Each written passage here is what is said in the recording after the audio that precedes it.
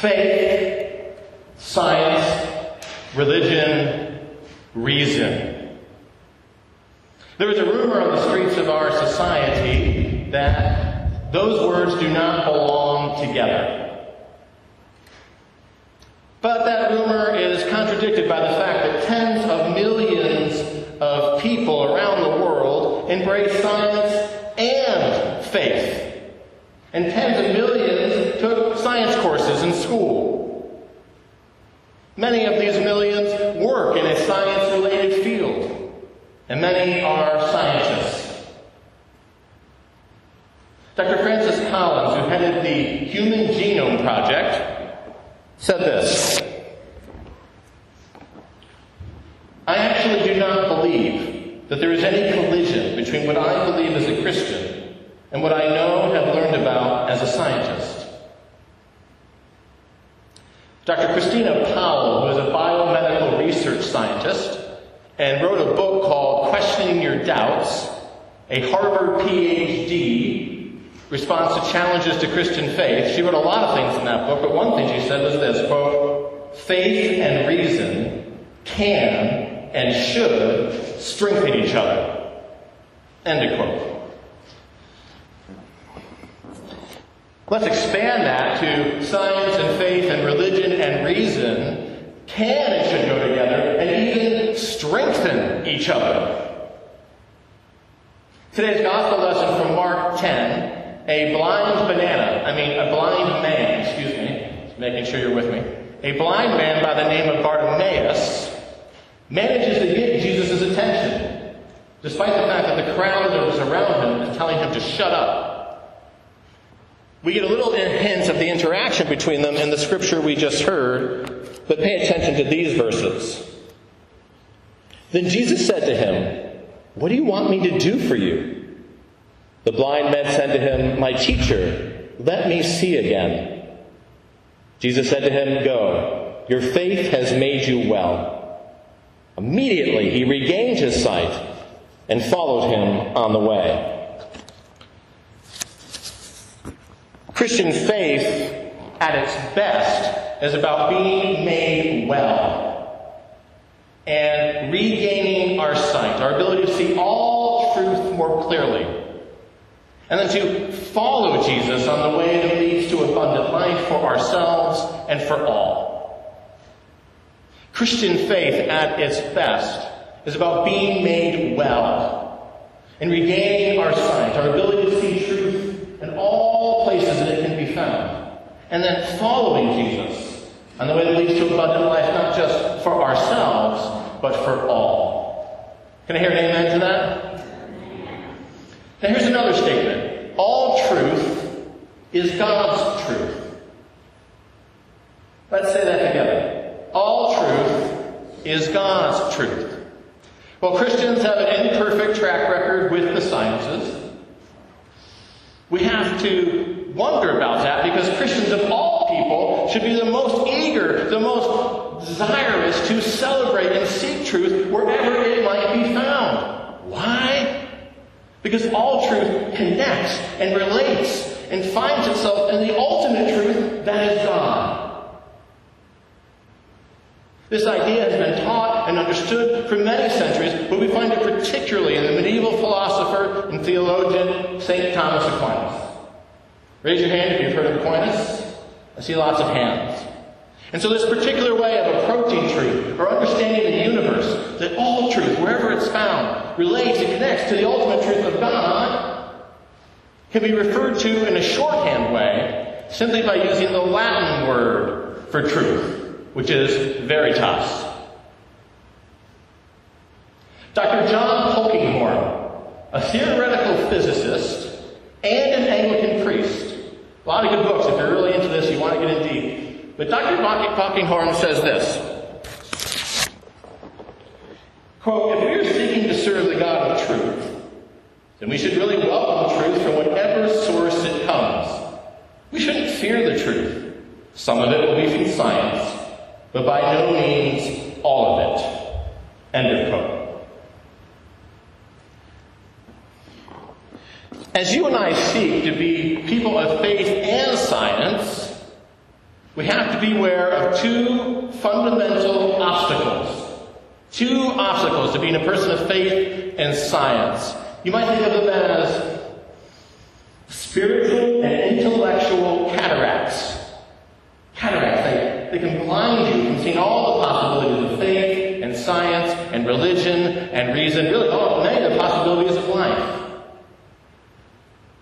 Just silently in your mind, think to yourself, what might those two obstacles be? Just think about it. Two fundamental obstacles to being people of faith and people of science. Well, before the big reveal, a little humor. We're going to start with a philosophy joke, because many of the questions about faith and science are also, or primarily, actually philosophical questions. And we cause ourselves so much problems. We cause ourselves so many headaches in these discussions, in these debates, whether we're atheist or theist, scientist or theologian, or a regular person, when we fail to recognize the philosophical dimension of so much of this. Read Alvin Plantinga, philosopher, talks a lot about this topic. Okay, now for the actual joke. So, René Descartes was the philosopher who coined the famous phrase, cognito ergo sum. I think, therefore I am. So the philosopher walks into a bar. He goes up. The barkeep says, René, would you like a beer? The philosopher ponders a moment and says, I think not, and disappears. Philosophy joke? Yeah, okay. A neutron walks into a bar, goes up to the barkeep, and asks how much a beer is. And the barkeep says, for you, no charge. That's a little science joke. I was going to tell you a chemistry joke, but I knew I wouldn't get any reaction. Okay, let's go move back to the two obstacles. So number one, the obstacle of scientism. The obstacle of scientism. Let's say that together. The obstacle of scientism. Bishop Robert Barron, in his very short book, Arguing Religion, which is based on talks he gave at Google and Facebook. He was invited there. And actually, you can watch those talks on YouTube. But in his little book, he gives this definition to scientism. Scientism, the reduction of all knowledge to the scientific form of knowledge. The reduction of all knowledge to the scientific form of knowledge. Scientism is really bad science, and actually most people who hold to the position of scientism are actually not scientists themselves. They just know enough information to say, I just believe in science, and that explains everything. It's the only thing they can explain things. That's scientism. Dr. Eric Priest, who is a mathematician, writes a bunch of things in a book called Reason and Wonder, Why Faith and Science Need Each Other. He makes these comments. Quote, scientism suggests that science produces the only reliable knowledge. But that is clearly false, since the questions that are most important to us as human beings are usually outside science, such as, am I in love? Is that work of art beautiful? And what is my purpose in life?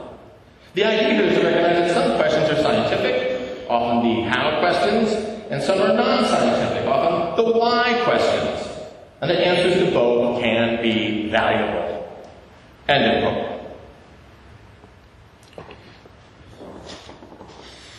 Now, much more could be said. We're just scratching the surface of this topic. But please, sidestep scientism. It's just not intellectually sound. Obstacle 2. The obstacle of limited faith formation. The obstacle of limited faith formation. Let's say that together. The obstacle of limited faith formation. Whether you want to call it faith education, whatever, but that's what we're talking about. Don't just feel your faith, think your faith. Don't just feel your faith, think your faith. So many people attempt to apply what they learned about God and faith in Sunday school as a a kid to the complex challenges of living life as an adult. And I don't know why, but they're surprised, and that often does not work out. Now, it's not necessarily what you learned in Sunday school, or what they learned in Sunday school was bad. It may have been excellent for that time in your life. It may have even provided a wonderful foundation. But your understanding of faith must grow as you grow. I mean, just think, if you said, okay, I'm only going to use all the science I learned from 3rd grade for the rest of my life, would that work out very well? No, not always. So you got to develop a mature faith, a thoughtful faith, a reflective faith. And there's lots of ways of doing that. Different people do it in different ways, but it can involve thoughtful reasoning, logical deductions, intuitive assessments. It definitely involves going deeper into worship and prayer, not just the superficial levels, where many people stay their whole lives, but really going deep down into these mysteries and these truths. And I don't care the topic that you're interested in or have questions about. There are books on it. Someone has written about it. Bioethics, evolution, why people suffer. There are lots of books that have been written about on these topics from a mature, thoughtful, faithful, adult perspective. Read these writers. Don't settle for a limited faith formation. You're missing out. And actually, this whole obstacle has a lot to say, many implications for parents and grandparents and godparents and a whole bunch of other people, but we'll just leave that on the shelf for now. Dr. Viktor Frankl, psychiatrist and Holocaust survivor, writes about an experience he had in a book that was well known at the time, Man's Search for Meaning. It was right after World War II, and Dr. Frankl had survived the concentration camps and had gone through all of that, and he was in a place of deep despair, deep grief after the war. And one day he decided to take a walk on a country road. And as he was walking the road, the birds on either side from the fields were just singing and flying upwards. Well, let's hear it from his own words when he talks about this experience. There was no one to be seen for miles around. There was nothing but the wide earth and sky and larks and the jubilation and freedom of space. And as Frankl observed the meadows just endlessly in the distance before him and all around him, he suddenly fell to his knees and was caught in a moment of time. But the only thing that was going through his mind was a verse he had learned from the Psalms many years earlier. I called to the Lord from my narrow prison, and he answered me in the freedom of space. And when he finally stood after what seemed like forever and began walking, he became a different man. He later described it like this: on that day and that hour, my new life started. Step for step, I progressed until again I became a human being.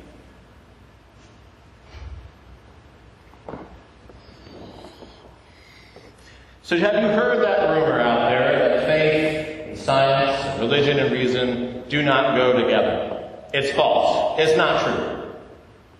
Now, are there some questions, some serious questions that need to be answered and wrestled with? And are there examples of bad science and bad religion out there? Of course. And a lot of bad religion and bad science can be attributed to scientism and a limited faith formation. But tens of millions of Christians and tens of millions of other religious believers around the world find that their science and their faith are complementary ways, even integrated ways, of living their lives and discovering truth. And so embrace truth wherever it may be found. In the science lab, on a country road, at the altar, through careful reasoning, and in and through the eyes of the people that you love. A truth that will make you not less, but more human. That's truth with a capital T. That's Veritas. That's God. Amen.